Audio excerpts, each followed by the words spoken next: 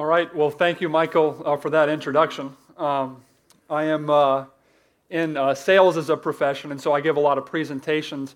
And sometimes, whether it's over the phone or it's in person, my boss will come up to me beforehand and say, "Are you nervous?" And I'll of course say no because I want to be tough. And then he'll say, "Well, you should be." And so I was about to open up and say, "Well, I've been much more encouraged, as I've been preparing to give this presentation. But now we get up here and we talk about stoning me after the sermon, so I'll have to come up with a new intro." But greetings to all of you. Excited to have you here, whether you've been here for a long time or whether this is one of your first times coming here. As I was thinking about how to introduce this passage and kind of get to an introduction for this sermon, a lot of different things came to mind, and certainly had this fantasy in my head of me giving this really dramatic introduction that was just really sharp and really theological and very profound, and you guys all sitting there and saying, "Wow, this is an amazing man, we should make him a deacon." And I'd be like, absolutely, that's what I was thinking. But just even in the recent days, I was really, I feel urged just to share my love for the community as I get started this morning. I've been coming to Genesis for about 4 years now since I got out of school in 2007, and it's really been a place for me to grow and be encouraged and certainly be really blessed by the people that are here. I've just, in so many ways, just been blessed by God with the people that are in my life, and a lot of that has happened here. So just know, as I preach today, that I love you guys, even those of you that I don't know particularly well. And as Michael mentioned, I've been in the deacon process for the last 2 years or so, a little bit less. So it's been a good process, and that has been a huge blessing as well. Just as I was thinking about how I've grown through that process, it's been an opportunity for me to grow, certainly in my understanding of God and who God is. One of the big areas where I've grown has been my understanding of the church and what God intends for the church to be. And then certainly in my understanding of Scripture as well, too, and how to tell God's story throughout Scripture. So that's been a huge blessing for me going through the deacon process. And then I've also been blessed to really go through the process with some great people, whether it's the people that were in process with me to become deacons, whether it's just been with Michael Davis, who has met with me just about weekly for the last 2 years as we've gone through this process, whether it's been some of the other elders who have spoken into this more recently. So just starting off, hugely blessed to be in this community and just to have gone through the deacon process so far. I'm excited to take a look at Romans 14. We're going to take a look at 14, 13 to 23. Real quickly, where we've been recently in Romans, Romans 12, Paul starts to get into some of the practical outworkings of the gospel. And he talks about how we're supposed to be submitting ourselves to God and serving humbly in our community and using our gifts in the community. Later on in 12, he talks about having sincere love for one another and blessing those that persecute you. Romans 13 talks about submitting to authorities and paying our debts and loving one another. And then in the first part of chapter 14, we learned last week that we ought not to judge one another, and that was set in a particular context there. So one of the things that's interesting and encouraging to me about what Paul's doing here is he's really giving us a lot of information about how we ought to live with one another in community. The Christian faith is not something that we do as individuals. We don't do it as a Lone Ranger Christians, so to speak. And so we are in community with other people. But certainly that can be challenging at times, and that it isn't something that we always do well just automatically. I know that I don't just roll out of bed in the morning ready to bless people, ready to encourage people all the time. And so I'm encouraged that Paul recognizes that and gives us instruction on how to live with one another in community. I'll just read through the passage here, and then we'll pray and really get into the details. But Romans 14, 13 to 23 reads like this, starting in verse 13. "Therefore, let us stop passing judgment on one another. Instead, make up your mind not to put any stumbling block or obstacle in the way of a brother or sister. I am convinced, being fully persuaded in the Lord Jesus, that nothing is unclean in itself. But if anyone regards something as unclean, then for that person it is unclean. If your brother or sister is distressed because of what you eat, you are no longer acting in love. Do not by your eating destroy someone for whom Christ died. Therefore, do not let what you know is good be spoken of as evil. For the kingdom of God is not a matter of eating and drinking, but of righteousness, peace, and joy in the Holy Spirit. Because anyone who serves Christ in this way is pleasing to God and receives human approval. Let us therefore make every effort to do what leads to peace and to mutual edification. Do not destroy the work of God for the sake of food.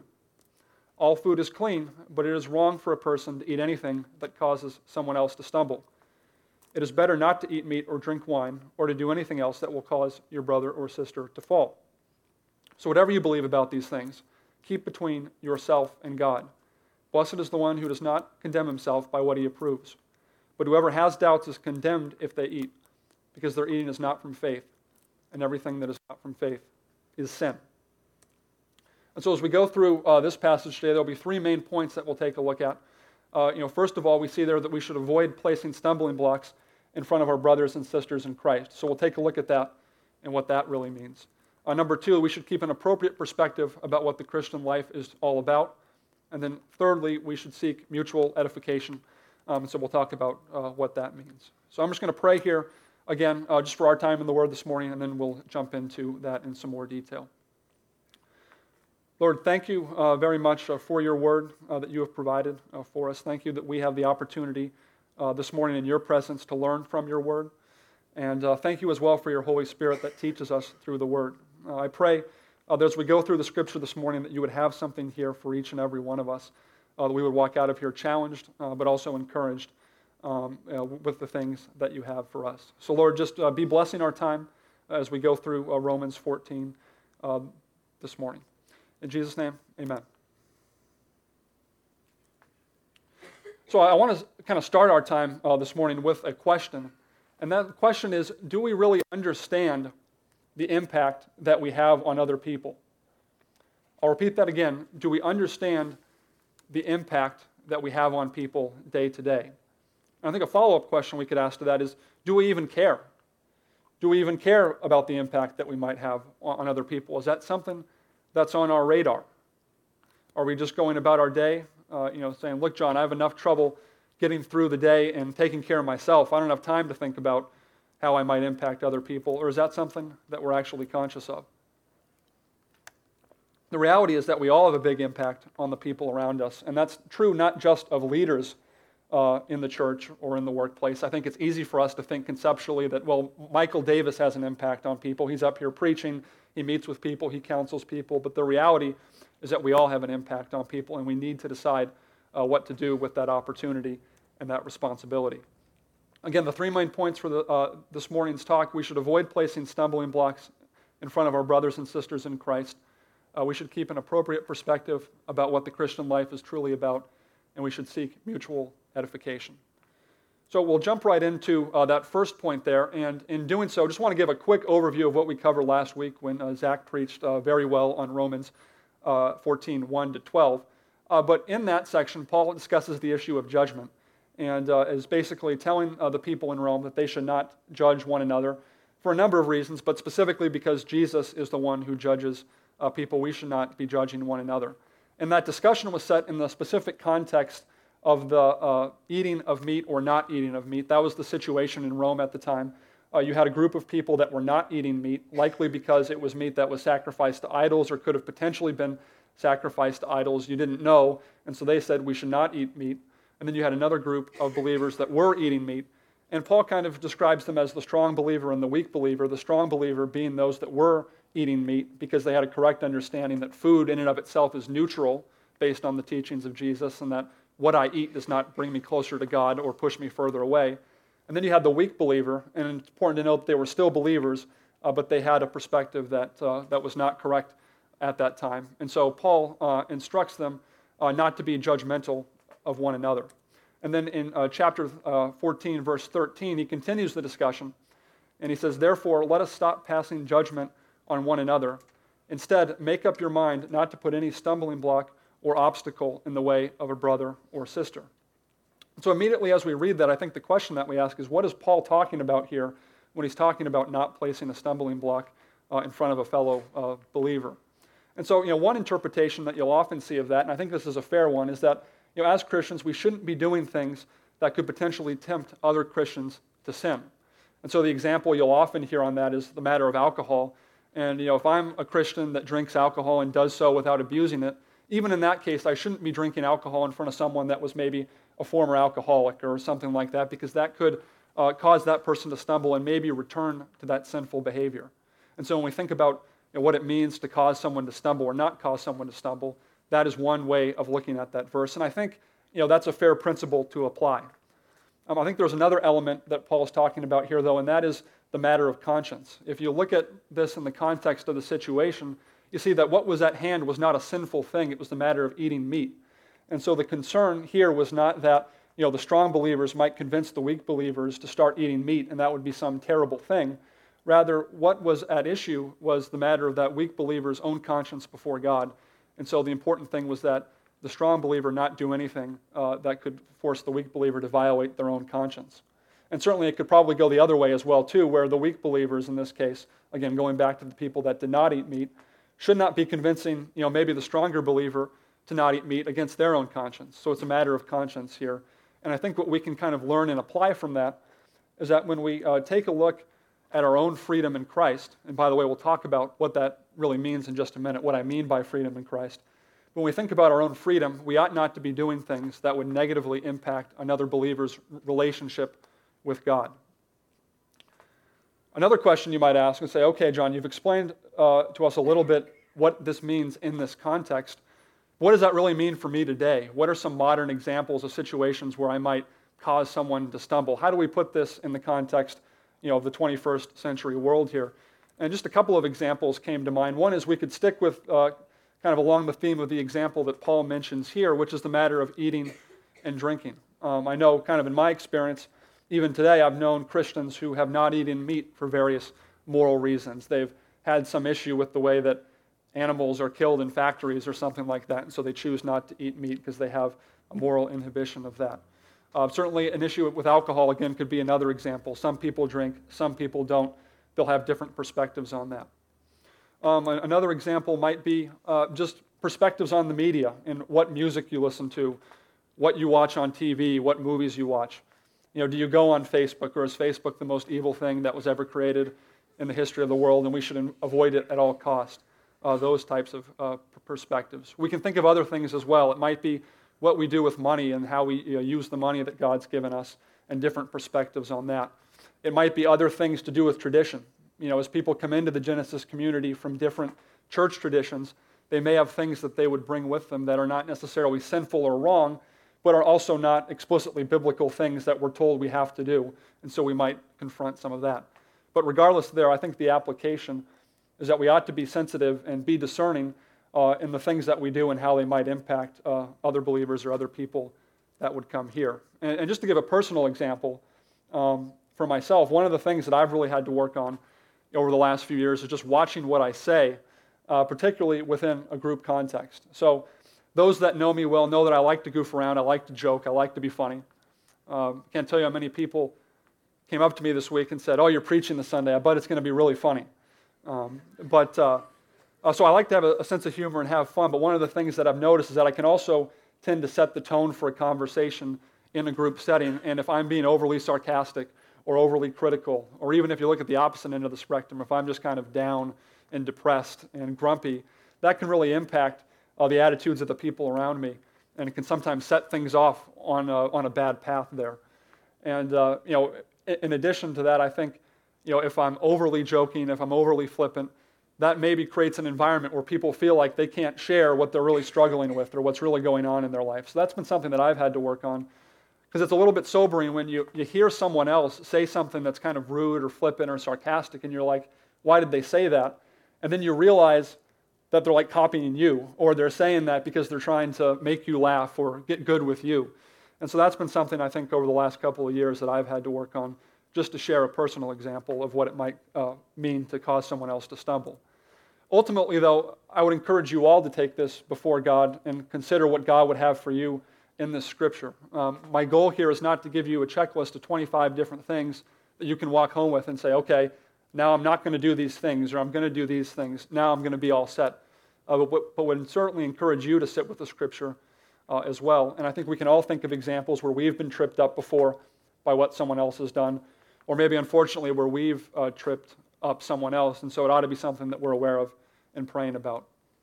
And even though that might be challenging or difficult or annoying to us to really have to gauge our own liberty and how that impacts the community, I think Paul gives some good reasons here as to why we ought to do that. First of all, he points out that putting a stumbling block in front of a brother or sister is not acting in love. He says in verse 15 here, if your brother or sister is distressed because of what you eat, you are no longer acting in love. Do not by your eating destroy your brother for whom Christ died. So one of the things that I was reminded of as I read that was just that people have great value. People in our community have enormous value, and it's because Jesus died for them. And so we ought to consider them as more important than ourselves and our own personal liberty when we think about them. And I would also say that it's easy to talk about loving someone when at the end of the day we can go back and we can do what we want to do and we can engage in our own preferences. I think it's much more challenging to love someone when it somehow puts a damper on the things that we feel like we're allowed to do. And that's definitely something that I've seen myself struggle with from time to time. So one reason why we need to be careful about not causing other people to stumble is that doing so would not be acting in love. Secondly, causing a fellow believer to stumble is just destructive in its very nature. We saw that in verse 15, but verse 20 also says, do not destroy the work of God for the sake of food. All food is clean, but it is wrong for a person to eat anything that causes someone else to stumble. So what do we mean here by destroying the work of God? Does that mean that if I cause someone to stumble, I'm going to be costing them their salvation or something like that? And the answer is no. We believe that if Jesus has a believer, Jesus can't lose a believer. So we're not talking about a matter of someone losing their faith, but we are perhaps talking about stagnating someone's growth in getting to know God better if we cause them to stumble and having a negative effect that way. It can also create sources of division within the broader community, if we cause people to stumble as well too, and that is a destructive thing and something that we ought to be careful of. So 2 quick reasons there that Paul gives for why we should be careful not to cause another believer to stumble. A few other kind of observations from this section before we move on to the second point. One is that perception matters when we live in community. In verse 16 it says, therefore do not let what you know is good be spoken of as evil. And so again, we're reminded here that we're not these Lone Ranger Christians that go out and live faith in a vacuum and kind of do what we want to do, but sometimes we do need to be concerned with how the things that we do are perceived by other people in the community, particularly if they're maybe less mature in their faith than we are. So that was another observation. And then also I wanted to point out that Paul's sense of freedom here, the freedom to eat meat, was something that was clearly based on the teachings of Jesus. In verse 14 he says, I am convinced, being fully persuaded in the Lord Jesus, that nothing is unclean in itself. And if we look at other places in Scripture, whether it's Mark 7 or Acts 10 or other places as well, we see in fact that is consistent with the teachings of Jesus. You are able to eat meat. It is not what comes into the body that is evil, Jesus says in Mark 7, but sometimes what comes out of it. And so when we think about freedom in Christ, this is not a license to sin. It does not mean that we go out and we do whatever we want to do and we say, hey, I've got freedom in Christ, I'm good. But rather, Paul's conviction here on the matter of meat was something that was clearly based on his understandings of the teaching of Jesus. Run through a few other quick implications for us here. I'm not going to spend too much time on it, but implication number 1, applying what we've talked about today could require an attitude shift for us. Certainly I'm someone that likes his own independence, likes to be able to do what he wants. I think from the time I was 12, I was excited about getting out of the house and going off to college and living on my own and doing my own thing. So it's something that I value a lot. And so being a part of a broader community and saying, hey, what I do does impact other people has had to be an attitude shift for me. Number 2 is that we need to be generally aware of how our actions impact others. Going back to the original question, we may need to grow in our awareness of what we do and how it impacts other people. Third implication from this passage is the need to get to know people beyond a surface level. If we're going to be focused on and work towards not tripping people up, then we need to know what trips people up. And so we need to engage with people at a deeper level and get to know people. And that may not be something that we can do, just once a month for 5 minutes after church on Sunday. Implication number 4, on matters of conscience, do not be constantly trumpeting your own position. And so I think we've all seen this where you have an argument with someone or a debate with someone on a particular topic where you both have opposing opinions, and then you kind of go off and leave, but the argument doesn't stop there. It goes on for weeks and weeks and weeks, and every time you have an opportunity to get a little dig in, at the other person and kind of show him that your side is correct, you take that opportunity and you do it. So that's not something that we should be doing. And then lastly, getting back to what I just talked about, I think we're challenged here to hold real convictions that are biblically based. Again, freedom in Christ does not mean that we go out and we look at what the culture is doing or what the culture is saying about a certain thing and then say, okay, I'm free to do that. I've got freedom in Christ. But rather, we should be holding convictions on things that are based on Scripture. And I think that's a challenge for those of us that would, put ourselves in maybe the strong believer category there, maybe pridefully so, but would put ourselves in that category and say, I've got this figured out. So to transition here in the time that we have remaining this morning, talking about kind of points 2 and 3 here, I think one of the things that I'm very appreciative about how Paul writes and the way he teaches here is that he's not simply prohibitive in what he tells us not to do, but he gives us positive encouragement on things to focus on. And so he's not just telling us here, don't cause fellow believers to stumble, don't cause people to stumble.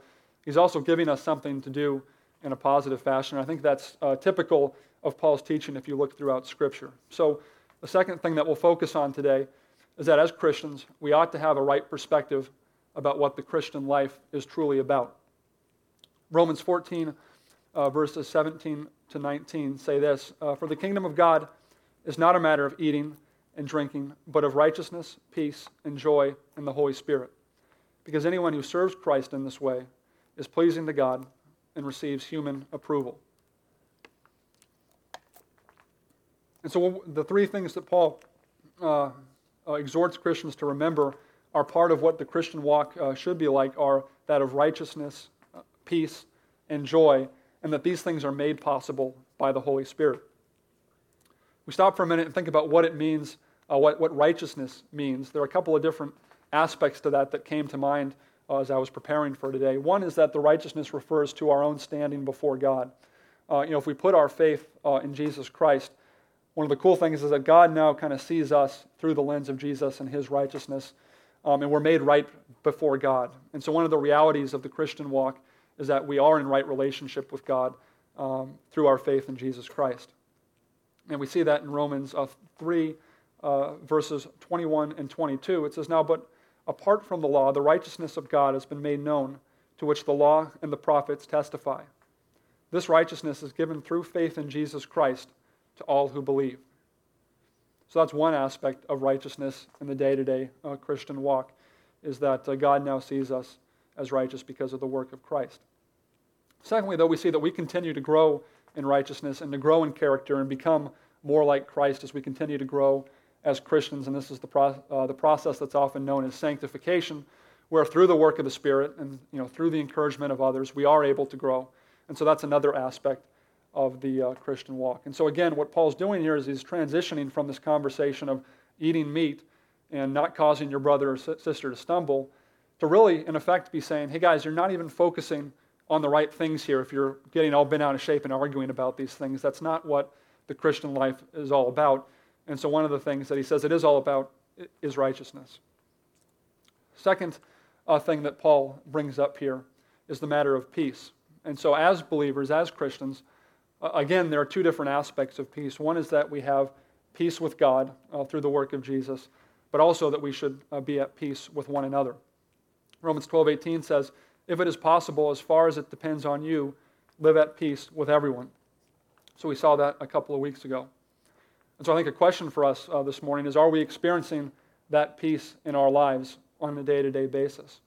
I think it's amazing sometimes that we live in such a great country and in such a blessed country as the United States, where we don't have to worry about a lot of the things that other people in the world have to worry about, and yet our lives still are not represented by a sense of peace. We have conflict with one another. We get stressed out by things that really aren't that important. So I think a question for us is, are we experiencing that peace in our Christian walk? And if not, are there things that I maybe need to change? Are there relationships that I need to repair? Are there things that I need to get rid of so that I can have that right perspective? And then thirdly, we'll talk for a minute about the attitude of joy and having a joyful attitude. If you just look in the dictionary, I liked the definition of joy that was given there. It says, the emotion of great delight or happiness caused by something exceptionally good or satisfying, keen pleasure or elation. And so one of the things I liked about that definition is that it is that emotion of happiness. It is that positive attitude. But it's that because we have a source of that that's exceptionally good or satisfying. And in this case, it's our relationship with God. And so I think when we look at the attitude of joy, we have an opportunity here this morning to check our own attitudes. How are our attitudes every day? Do we walk around with a dour look on our face? Or are we excited to be in relationship with God and in relationship with people and to be continuing to grow? And then certainly as we look at these three things, whether it's righteousness, peace, or joy, I think we would all recognize that this isn't something that we can just do on our own strength. As I mentioned before, we don't just wake up in the morning ready to be righteous, tailor-made to be righteous, or tailor-made to be at peace with people or joyful. It's something that God has to do in us, and so that brings us to the role of the Holy Spirit here in the Christian walk. And that's something that Paul highlights here. And if we look back just to the end of John, when Jesus is sitting with his disciples at the Last Supper in John 14 and later on in 16, he tells his disciples that although he is going away, the Holy Spirit will be coming to us and dwelling within us. And he says that the Spirit will convict us and guide us into truth, that the Spirit will teach us from the Word, that the Spirit will give us peace, and that through the Spirit, God has the ability to communicate His truth through us. So there are certainly other aspects of that, but those are a few of the points there. And so, the truth is that as we continue to grow in our relationship with Christ, and as the Spirit is continually at work in us, these things are becoming more of a reality day to day. And instead of being people that might cause someone else to stumble, we are now people that are building people up. And that takes us to our third point here, which is that as believers looking to live well with other people, is that we should be seeking mutual edification. And in verse 19 of chapter 14, Paul says that we should do everything or make every effort to seek peace and mutual edification. And so what does that mean? Well, edification is the process of building someone up. If we think of what an edifice is, that's a building. And so edification is that process of building. And in our context here, there's also kind of a moral and spiritual component to that. Edification is not me just saying, hey, Jeremy, that's a really nice shirt that you have on today. You look great, man. But it's a matter of actually encouraging and building one another up in our relationship with Christ. We see one example of that that I thought was a good example. At one point I had this verse memorized, but we see an example of this in 2 Peter chapter 1. Peter is writing to his audience, and he tells them, "For this very reason, make every effort to add to your faith goodness, and to goodness knowledge, and to knowledge self-control, and to self-control perseverance, and to perseverance godliness, and to godliness mutual affection, and to mutual affection love. For if you possess these qualities in an increasing measure, they will keep you from being ineffective and unproductive in your knowledge of our Lord Jesus Christ." So we can see here that Peter is encouraging the believers to continually be growing in their relationship with God and continuing to be adding these good qualities on top of one another. And certainly I experienced the process of edification this week as I was just preparing to preach, just in the encouragement that I received from many of you, whether it was a phone call, an email, a message on Facebook, a text, things of that nature. And I have been a real benefit of your edification and encouragement to me over the past week, and I've been very blessed by that. I was going to read one example that I got in an email from my community group leader, Joe Gore, earlier this week.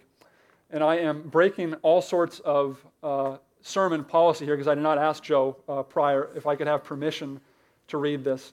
Joe, I left certain parts of the email out because you talked about one of your favorite songs, and I didn't want to give out that type of confidential information without your permission. But Joe sent me this email earlier this week, and I thought it was incredibly encouraging to me and an example of a way that we can encourage one another.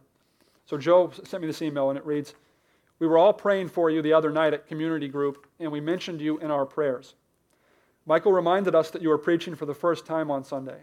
I have no doubt that you'll do well.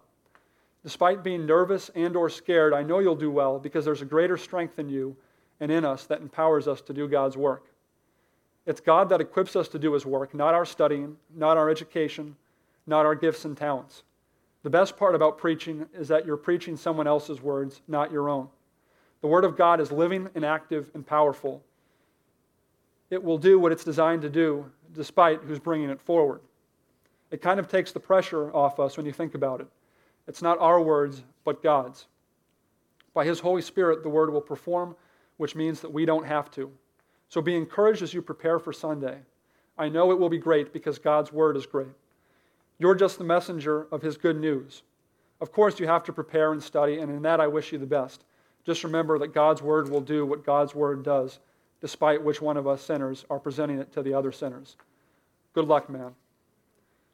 So I was just incredibly encouraged by that email. Thank you, Joe, and thank you to everyone else who encouraged me this week. But the question is, who wouldn't want to be part of a community that encourages one another like that? It's just a huge blessing. And as we move forward here at Genesis and we think about planning additional churches and we think about impacting the city of Boston for Christ, there are a lot of different things to consider, and we're starting to talk about them now. All good things. Things like, what's our strategy going to be from a real estate perspective? Do we bring on additional staff? Do we move to new services?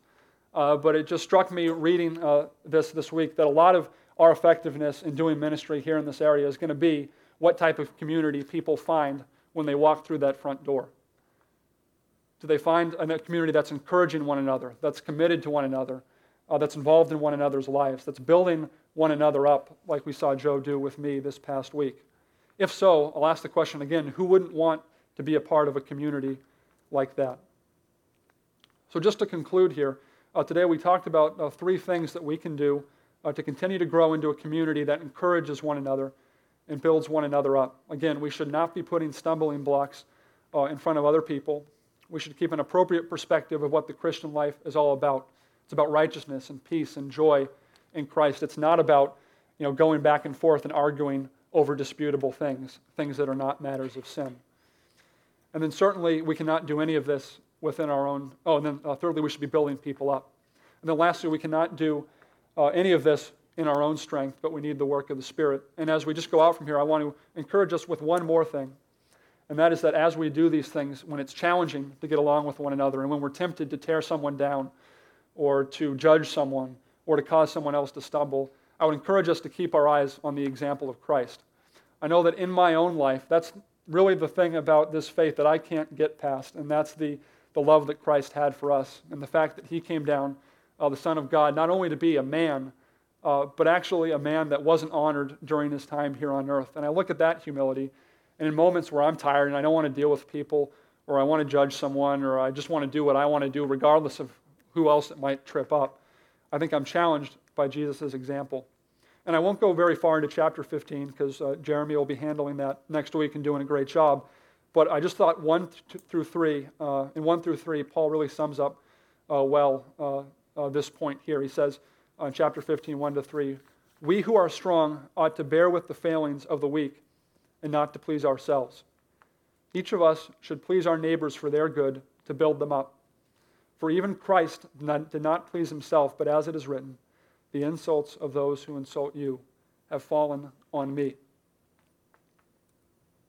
So as we face these challenges that come with living together in community, let's keep our eyes on Jesus Christ. He was the Son of God, and He was humble enough to come down to earth and die for us, and we should have that same attitude of humility as we relate to one another.